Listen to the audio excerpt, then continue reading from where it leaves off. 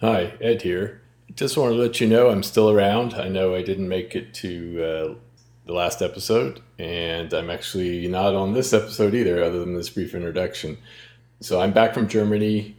I am frantically getting my garage shop ready for the imminent arrival of the Neo. I should be back on the next episode, so hopefully I'm trying to get back into the regular DFX recording schedule. But we have a special guest on this week's episode. Luke Bonathan from Carbide 3D, better known as Mr. Beaver. Luke flew over from the UK to visit Carbide 3D West. Winston and Chris caught up with him in Los Angeles this weekend and recorded this episode in the field. So the audio is a little rough, but I think you'll really enjoy it. I'll let Winston and Chris take it from here. See you next time. Welcome to episode 33 of the Digital Fabrication Experiment, a podcast about all things CNC. I'm Winston Moy, and I'm joined by my co-host Chris Lee. Eddie turned down our invitation to join us in Los Angeles for this interview, but nonetheless, we'd like to bring you into our conversations about life in the shop and topics in making. Chris, how are you doing on this fine morning? Doing cool. We're out here in Redondo Beach, hanging out with who you're about to introduce right now. Yeah, we have our third chair pulled up, and here we have Mr. Luke from the UK. Yes. How are you doing? I'm doing good, thanks. I'm doing good. Loving the sunshine, loving the heat. So you've been in the US for about a week now. First of all, have you adjusted to the time zone changes, and have you adjusted to the culture shock? I think I'm on board with the time change as of Friday morning. The culture shock, I'm not sure I'm ever going to get used to it. It's a fun place to be. So, Chris, this is the first time you've met Luke. And for those of you who don't know, Luke is at Carbide 3D, our sort of product development guru. And I kind of want to start out with just figuring out how you got to where you are now, because you didn't come from a manufacturing or like engineering background. So what did you do before you got here? So prior to Carbide 3D and Beaver CNC and all the rest, I was actually working in finance in England. I worked in trading software. Small company, large company? Some very big companies. Okay. And it was a totally different game. But it was one of those, you kind of find your passion as you go on through life. Mm-hmm. And I was checking in every day into work, and it was fun. Every time I was coming home, that's what I was looking forward to. And slowly over time, that shift just changed. I spent more and more time in my shop, more time making stuff. And I had to make a jump. So what were some of your first creative interests that started pulling you away from the day job? Yeah, I suppose I started dabbling in motorcycles. So it's probably about 4 or 5 years ago. I bought a first motorcycle in England, I think 2013, 2014 or so. And I had loads of these little ideas and things I wanted to do. I then moved to Australia for a little bit. And that sort of peak and interest in trying to make stuff for these motorcycles was it was coming out. I kept on trying to make stuff without having any tools or any functionality to do so. When I came back to England, I looked into doing it on a more grander scale. I bought myself a small hobbyist machine, and it was really cool, but it was very difficult to use. Trying to do any kind of production runs was almost impossible. And that's when I kind of noticed the Carbide 3D and saw the Shipoko 3. And I was like, I want that. It literally sounds like your story is so similar to mine. That's exactly the reason why I got into this, because I bought a motorcycle and I wanted to make stuff for it and kind of brought into that. You and I also came from a totally different background. So you came from finance and came from the medical field. Do you have the same fears as I had when you were making that jump into that new career? Because I'm constantly terrified of, like, I left the nursing for this. Like, did I make the right choice? Do you kind of have that same kind of internalized fear as I do? Yeah, absolutely. But it was actually George said it to me. Fortune favours the bold. And you kind of, once you've made that jump, you kind of just need to embrace it. And I think that really summarises it for me. I love what I do now. I work longer than I should, but I enjoy every single waking moment of it. Yeah, same here. Did you start out with, did you have like garage space, or like where were you working when you first started cobbling things together? I had a small flat in England. It wasn't in London, so we weren't all, Cockneys. But I had a small flat in England where I put most of my stuff, and then I had a small garage behind it. So I could put my motorcycle in the garage, and most of my tools fitted in there. but it always spilled out into my living room. My wife Hannah was very patient with me. Still is.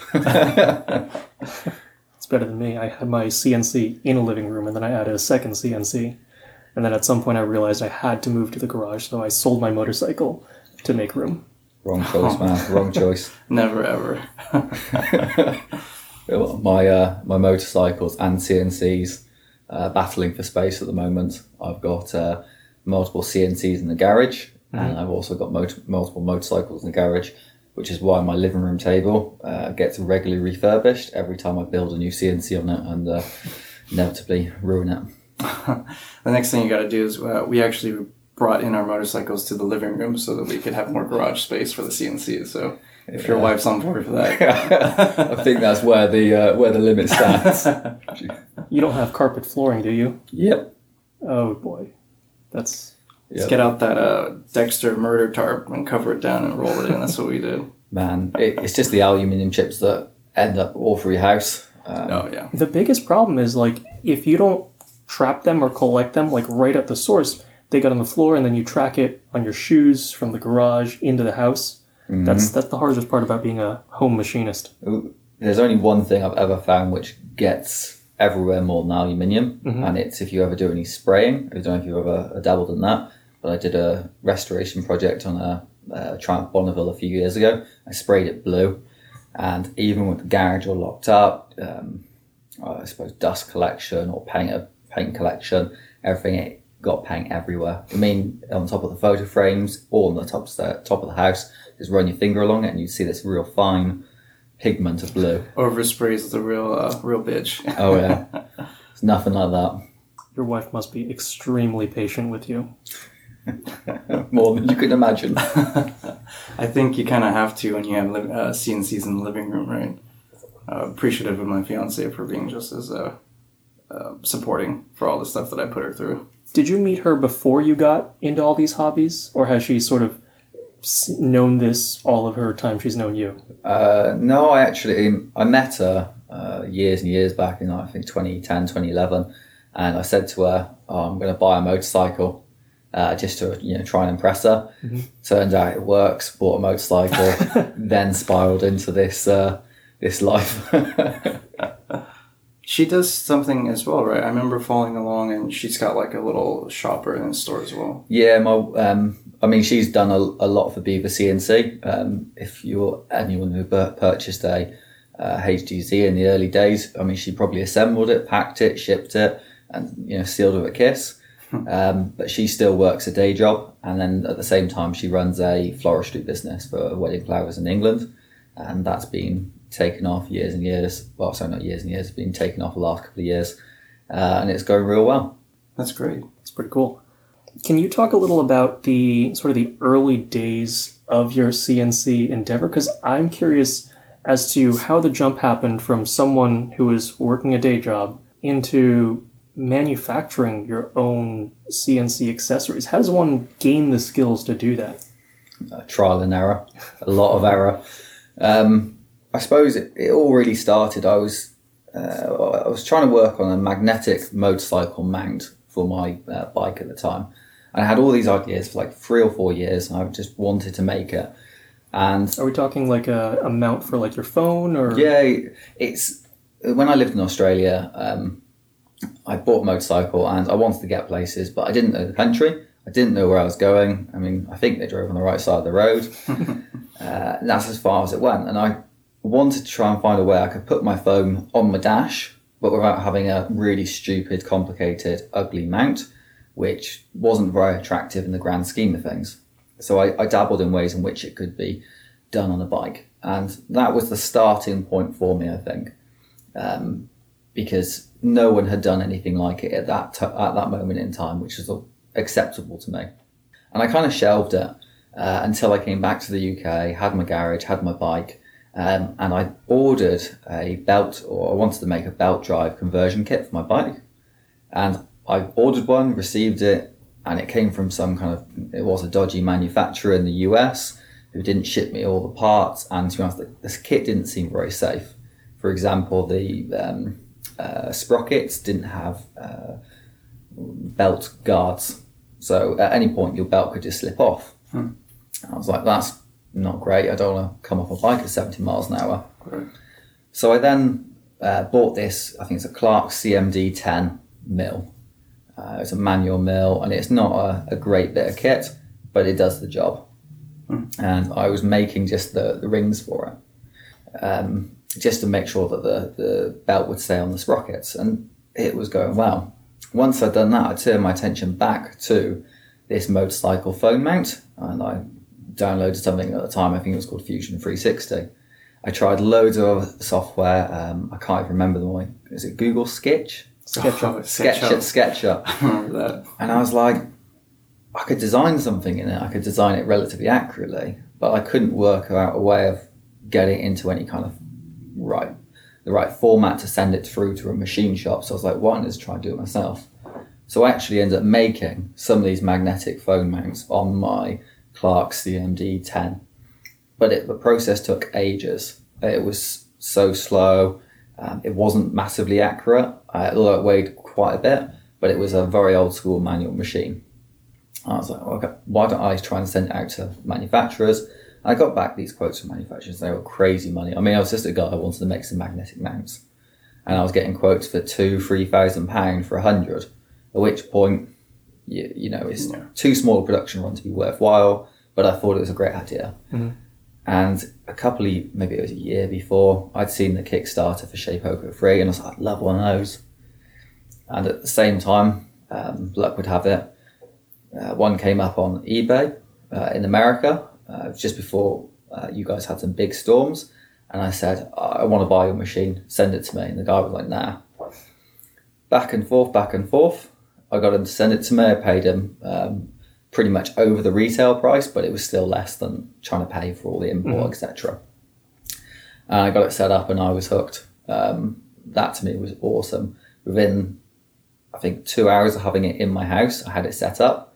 Within 3 hours, I had it drawing. And then within 4 hours, I was taking it to material, which was really fun. That's a pretty fast learning curve.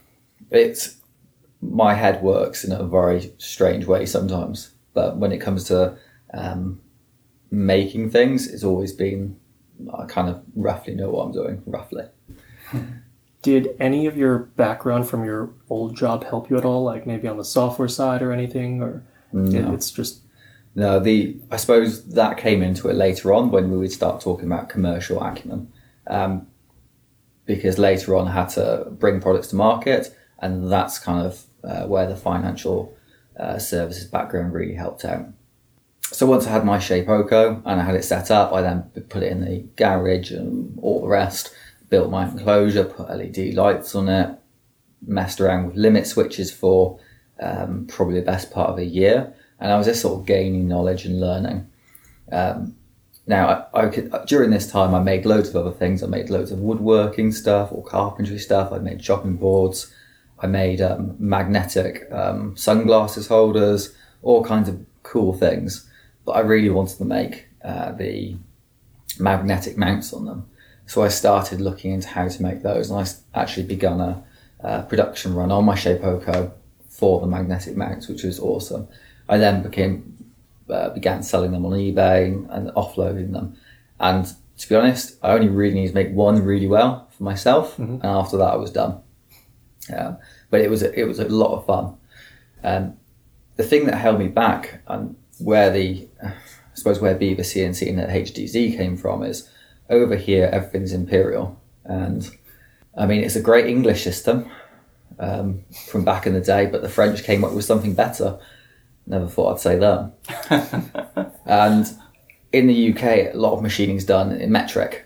And as such, you couldn't get metric, or I couldn't get imperial bits in the quantities I needed to make anything useful. And if one broke, I'd be waiting 3-4 weeks for one from America, or I'd have to try and dabble in Chinese supply, and I wasn't really that keen on it. So I wanted to fit a larger spindle to my machine, and that was where the HDZ was born. I was going to import one from someone, but it was just too costly, and the quality wasn't there. And I said, well, if I'm going to do this, I'll do it once, do it right. And one Christmas, I bought a load of aluminium, set up my Shapeoko, I bought some linear slides, some other original round bearings, the 16mm ones, and I set about designing the version 1 of HDZ, and it was great. Allowed me to mount a 80mm water-cooled spindle onto a Shapeoko, and from that moment I could use any size bit I wanted. I could use a 1mm bit, I could use a 10mm bit, I could use a 20-30mm surfacing bit with a 10mm shank, and it was just a game changer. At that point I said, cool, here's some designs community, and I gave away the designs in the community and said, if anyone wants to make one, there they are, free, don't want anything for them. And no one made one. I remember when you posted that, because I remember you posting on the Carbide 3D forums when you were doing the thing, but yeah, I don't think anyone tried to attempt that. No, it was, I mean, version 1 was an alright design. It was functional and it competed with the only other supplier of linear sliders in the market at that moment in time. But I kind of got this bug for Fusion 360 and designing things. I wanted to make it better, and then it just spiraled. So there was version 1, 1.1, and you can envision at least 30 revisions to that. And then version 2 came out, and it was slightly better again. It used linear rails, the square variety, and again, I gave it away to the community and said, here you go, make one. And no one made one until there's a chap called Griff on the community. I've heard of him. I try and stay away from the community generally. So I believe he's predominantly a woodworker. He wanted to try making something out of aluminium and said, I would like to make a HDZ. Can we have a little talk? So we chatted it through, gave him, again, designs for free, and he made it. And at which point a lot of people said, oh, could you make me one? And I was like, can, but I don't want to. I wasn't really, I was happy in a day job, loosely speaking. Any of the messages kept on coming, so I said, right, I'll do 20. And I think the original production run was 10. And I think they sold in a couple of days. I was like, okay, cool. And then when those are sold, when they actually started being manufactured, I saved one bit back. I didn't tell anyone I was going to make them better than I already done the design. So I was already on version 2.5 or 2.6 by this point, or possibly it was an early version of 3.0. So I just kept on making the better, and the things like the blue anodizing, it was all held back. No one knew it was going to be blue and anodized, and then it just blew up. People just kept on messaging me. We set up a website. Pre-orders were coming in faster than we could, even think about delivering them. So we had to ramp up our production capabilities. At which point I was very fortunate to know a production shop in my local town, and we managed to get a large order of them made up, and then we worked on the next order, and then the next order, then the next order, and it just kept on going. Not one point did we stop. We never allowed ourselves to sell out, but they just kept on selling, so we kept on making them.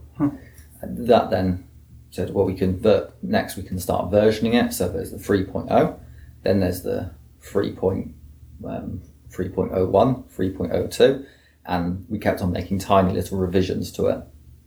At the same time, because we'd started to develop a good relationship with the company we're using for manufacturing, we said, what else can we improve? And I think the second thing was the eccentric nuts.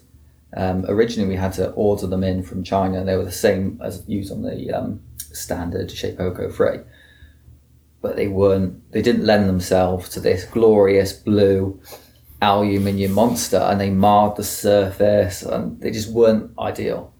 We said, we need to get some proper nuts machined. So I revised those designs, and everything just spiraled from one design to another. It just kept on changing, and we kept on changing, tweaking, till we found the right mix. But the idea was we wanted to have as much a complete kit as possible, which was easy to assemble, put on your machine as quickly as possible. So, I mean, we even went down the level of looking at how many screws were used in the assembly and seeing where we can cut them down. And prime examples are where you have the aluminium standoffs, and being able to use a standard or an aluminium standoff and use them not off the shelf. So have something custom made which will do the purpose but reduce the number of screws or make it easier to assemble. And that's what kept on happening. Lots and lots of little changes. The biggest change we've made to the HDZ was the version 3.3 where you've got that integrated motor mount. But that revision was planned almost a year ago. But you have to manage your supply chain to do it. Now, with the HDZ selling, we looked at alternative accessories. Bear in mind, I'm doing this all in my spare time whilst having a day job, but my evenings were filled with looking at manufacturing, looking at ways in which things can be made. So we looked at all the accessories that should go with that. We considered doing things like dust boots, but there really wasn't that much appeal from my side, as it meant going down a route of injection moulding. We looked at limit switches, offered limit switch kit. We looked at any part which could be improved, such as the spindle mounts themselves. Can we make those ourselves? It's just a strive for constant improvement. And whilst this is all happening, I also built a number of different CNCs myself, and I ran small production orders. So I did something called the Beaver Pro, which was loosely based around a machine I actually built and designed on the Shapeoko. So you were making CNCs with a CNC? Oh yes. Once you have a CNC, you just build them bigger, just scaling up.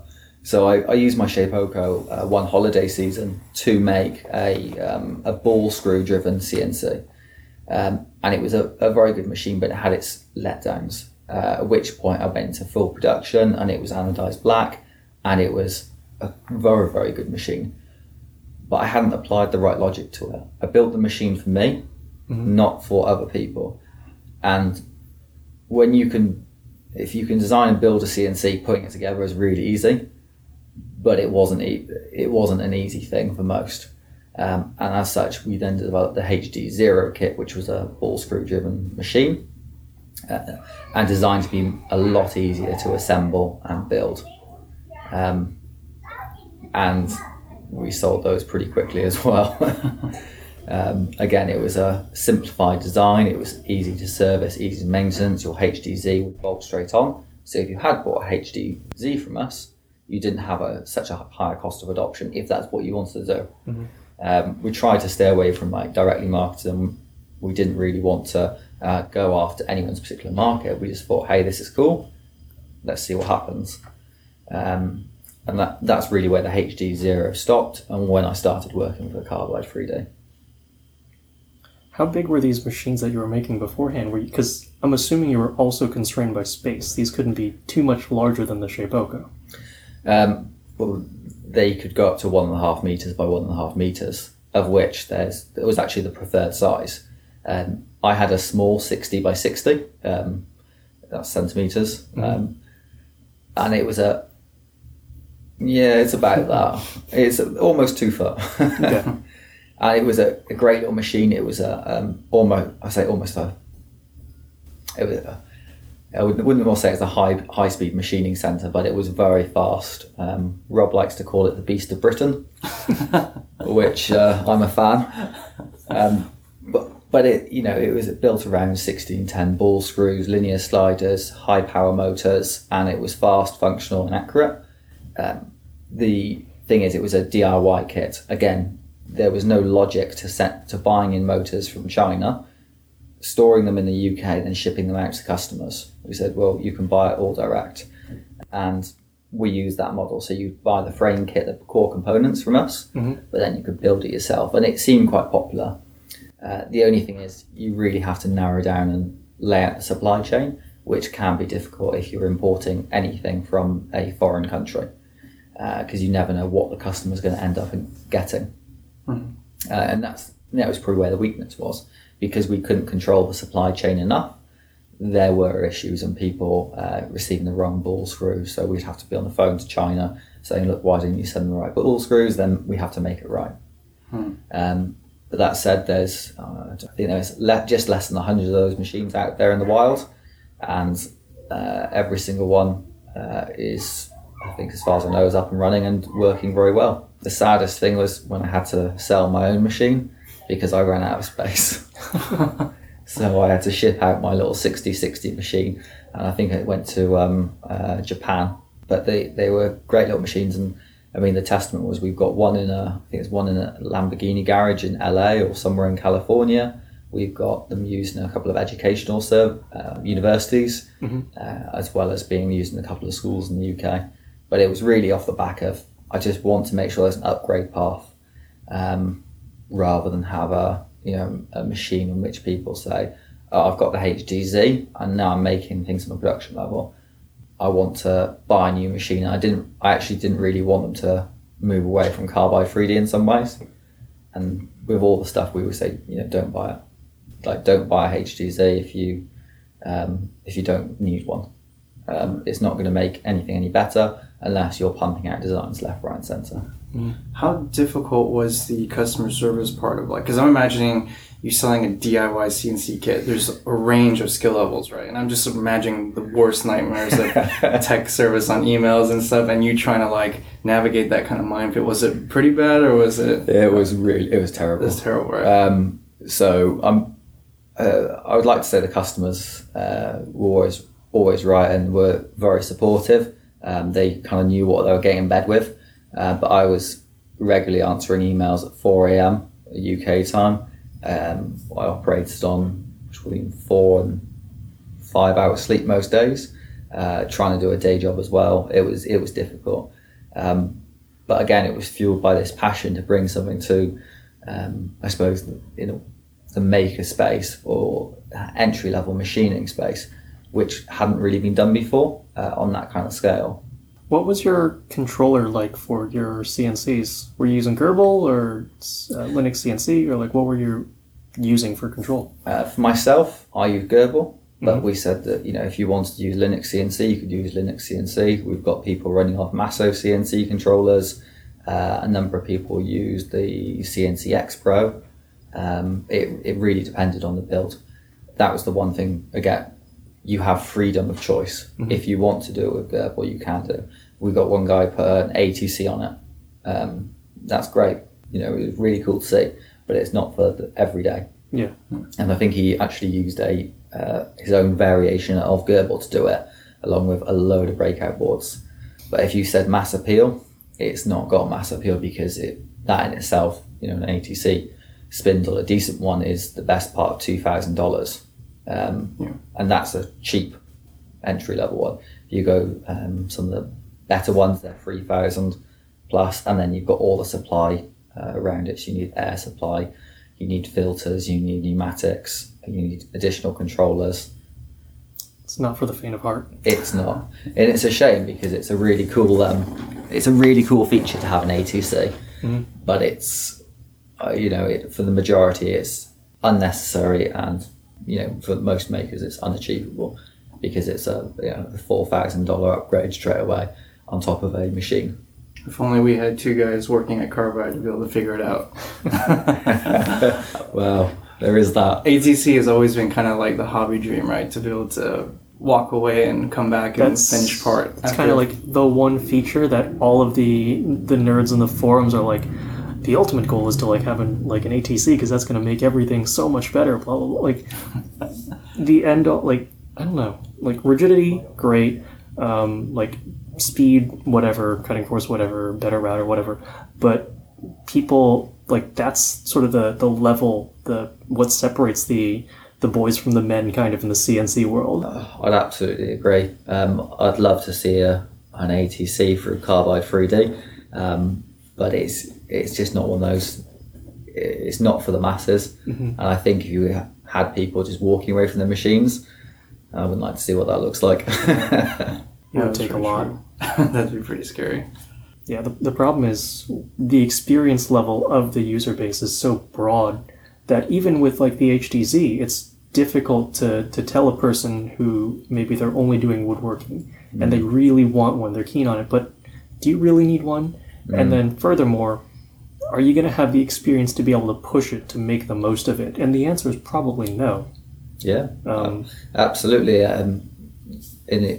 we've always told people not to buy them, because unless you're doing production runs or you're really into it as a hobby, it's a very cool upgrade. I mean, that glorious blue. But at the same time, the Shapeoko as standard is an incredibly capable machine, and for $1,700 you can get a fantastic machine shipped to your door and you can make stuff, and I think that's phenomenal. As soon as you start adding things like the HDZ, it makes it significantly more expensive, and it's not always needed. You could get away with just using dialing in your machine correctly, setting up and spending the time to calibrate it, and then for the majority of jobs, wood, metal, aluminium, it will do it. I mean, I built a full-on CNC machine on a standard Shapeoko using half-inch thick aluminium. I'm not saying it was fast, and there were parts which weren't quite to the tolerances I would have liked, but that's incredible. And that was a standard Shapeoko 3, which cost, I think at the time, $1,100 plus a few $100 shipping fees. Pretty much, yeah. I put in my video, like, there's nothing you can't do with stock 3 that the HTZ will enable you to do. The only difference is speed, basically. Yeah. I mean, the standard machine's just so capable of so much. I don't think a lot of people realise that, but it does take the time to dial it in, because that's what the HTZ sort of implemented. It was fail safe. You'd never lose stock height. It's almost impossible. The only time you do it is not stock height, Z height, is because you were pushing the machine too fast and you're actually stalling the motor. On early concepts, we put on some 420 ounce motors using 70-80 volt supplies, and you can tear apart HDZ if you overpowered it. So the current motors are just perfect for it. It's pretty interesting to hear kind of like your background and the story where you came from. It's kind of like a prime example of like, if you build it, they will come, right? Like you didn't get into this to try to make a product. You just wanted to make something for yourself. And I feel like that's a really important key factor for anyone who's listening who may be on the fence about doing something like this. It's like, don't try to make something to sell. Just make something for yourself. And chances are, if you do, there's going to be lots of other people who also want that thing if you make it good enough. And I think your idea of nonstop iteration and always improving, I wish a lot of other companies would adopt that same mythology, because especially when I see bigger companies fail to do that, it's depressing, because they have the financial backing, the capability, the staff, the support, everything to do it, and yet they don't make their product better. And every time, the next year rolls around and they're giving their speeches or they're giving this thing, and I see this thing they're rolling out, it's like, this is what you came up with? I bet you the three of us could come up with something better with very little fun. It's just, so I'm glad to hear that. That's really, it's really cool. And it's, I feel like you and I are we went on that around the same period too. The time is, at least for me, that I got my bike around the same time. So we're like in different countries. We're kind of in the same weird little path here. Yeah. That's kind of neat. I think that's it. I mean, there's certain things you can build and no one will want them. But if you think it through and say, this is what we're going to do, and try and actually make sure it's done in a good way, it's repeatable, and you consider the user experience at the other end, that's what's key. You can make something yourself. The Beaver Pro I made for myself, we didn't sell lots of them because they're hard to put together. But if you build something yourself and think, actually, mass appeal, how can it work and how can it be assembled by someone else, or how can it be used, it's really considering what the end customer needs. Right. And then, like I say, constant changes are great, but you do have to control yourself sometimes. I mean, it took me a year to put on my recessed bearing block, a motor block, because it was such a big change to the product. But again, once you think it through, work out your supply chain and how it's going to work, it can work really well. Yeah. But I'd say, if you're considering buying a machine of any type, you should just do it. I can't count the amount of sleepless nights and how much fun I've had since buying a Shapeoko. I just think they're fantastic. I think even my wife, she reaps the benefits if she wants something made. If she ever wants a chopping board, just roll one out. Have you made a lot of things for the home? Yes, yeah. I've recently been doing quite a bit of carpentry. So I've been doing things like mirror frames, photo frames. Just did some recessed shelving. So now you've got floating shelves over here. Mm-hmm. And I thought, well, I wouldn't mind making myself some floating shelves out of oak, and I don't want to see the brackets. And when you apply that to a project, you can get quite technical into some loads and forces on it. But we've got these lovely floating oak shelves, which each one weighs, 20 kilos and supports a significant amount of gin. It's a pretty good use case. Yeah, just 2 weeks ago made my friends who've just bought a house a house sign. Mm-hmm. If anything breaks in the house, it gets fixed, and usually the answer is I'll throw it on my CNC. So, moving forward, are you planning to? Are you living out here in LA? Are you going to move out here for good, or are you going to be working over there and kind of back and forth? I think initially I'll be working in the UK and commuting as and when it was needed. Mm-hmm. We're quite fortunate; we've got a couple of offices at Carbide 3D, and I've got a full product development set up in my home shop. And as such, it allows me to do my job fairly well. The only thing is the time difference can be a little bit challenging. Mm. Getting messages from the team at 11 o'clock at night, and it's just lunchtime. Right. I've seen that. I've messaged you, and I look down at my watch, and I feel guilty because I'm like, he's probably having dinner right now or something. No, chances are I'll still be replying or I'll come back to you anyway. I don't like sleep that much. So what are you most excited for now that you're kind of part of the Carbide team? Like, what do you want to get into, like, now that you have some backing and some support? Yeah, I suppose it's the ability to have a much more scalable company behind me. I mean, we've got our own support team. We've got resources, machines to really focus on product development. I've got maybe it's 5 or 6 projects which I'm really, really excited about. Can't talk about here, but ones which you can only do if you are a significant, I suppose you have significant machine shop capabilities, which as far as I know, not many people have. But really for me, it's doing everything the Carbide 3D way. Mm-hmm. It's not hacking together a load of components. It's doing it the right way, which allows people to make what they want to make in a quick, affordable manner. And also have long-term support. Long-term support as well. I mean, in all honesty, if you look at Beaver CNC and you look how many emails we had over the course of 6 months, mm-hmm. It's not sustainable going forwards. Prior to me joining Carbide 3D, we were about to expand. We were just about to sign a lease on a proper shop. Mm-hmm. We had multiple vendors coming to us to sell us CNC machines because we were going to move more and more production in-house. At the same time, that would have come with staffing costs, and quite honestly, it was a lot of capital that was going to have to come out of the air to support that. And we have seen a number of small shops similar to Beaver CNC pop up, and you do question how are they going to support their users going forwards. It's not often a company can support that. I don't think it takes a special kind of company too. Did you have any issues? Because I know you had different revisions of your accessories going out. Were you tracking this person has version 2.0, 2.1 Yeah, so on every single order that went out, we had to work out what revision of, say, limit switches they had, because they had different versions of plugs. And it was one of those where... This does not sound fun. No, it was only 2 revisions of the plug, but depending on the type of controller they were using, mm-hmm. And depending on the setup of their machine, they could have used one or 2 versions. But the thing is, we weren't big enough to take advantage of putting connectors on, for example. Mm-hmm. So I had to hire just a temporary person just to literally stick on connectors onto probes, onto limit switches, etc. And then we found a better way of doing it.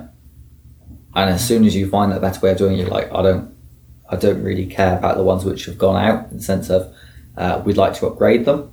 Mm-hmm. But if there was a problem, we just have to send a whole replacement set and say, look, this is a new design.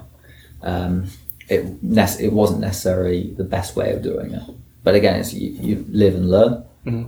I can't count the amount of lessons I've had since starting this hobby business journey. It's one thing to just make something for yourself, but it's this whole other thing when you need to make it for other people, because a lot of things that people don't tell you, like sure, make it, but what comes after that is, well, product research, marketing, how do you get this to people? You have to support these people for many, many months or years after that. And just being able to have that presence and trust of the public, it's very important to maintain that. So a lot of this stuff, you kind of don't know until you're in it, right? Yeah. Kind of deep into it. It's very true. We're very fortunate that the main product we sell, the HDZ or HDZ, culture. They're almost bulletproof. But if one goes wrong, we stand by it. Even today, if someone has a faulty limit switch on a rare occurrence, I will personally send them a new limit switch. They are supported for the lifetime because they chose to back me doing my project. So I will make sure their shop is up and running where I can. I think all of this also kind of just, when I first joined Carbide, I hadn't seen the internal workings of the company. So from the outside, I was just like, oh, why don't they do this or that, or why don't they make these changes? But there's a lot that goes into making sure you get it right the first time. Absolutely. And, I'd say we as Carbide 3D are very conservative of what we do to make sure that we're not shipping out loads of different limit switches with different connectors on, because quite honestly, it's a bad customer experience. We want to make sure that as a product goes to market, or as you choose to buy an accessory or a machine from us, we're getting it right. And that's why we are so hot on support. If there's been a problem, we want to sort it out and make sure that you can continue to make stuff. That's really what we're about. Yeah, it just means that we sort of have to take our time and make sure we have everything in line first. We sure do. I said 6 projects. I would yell at you to make more stuff, but I already know how backlogged you are. But no, that's good. I'm really optimistic about sort of the company's future now that you're on board, because I've said publicly that you've doubled the pace of innovation, but I think it's closer to tripling. You've really lit a fire under everyone's rears to just push forward and improve. And the market forces sort of have some say in that too, but 2020 is going to be a good year for Carbide. Oh yeah, I'm very confident of that. Yeah. I'll also take that little sound clip and give it to Rob on Monday. Sounds good. I'm going to edit that before you hear it to say twice as good and just leave it at that. Yeah.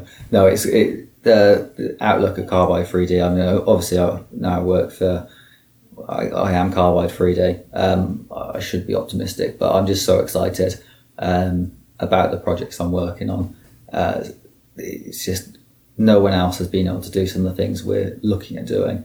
And that's really exciting to be able to deliver those and put them on people's homes and shops.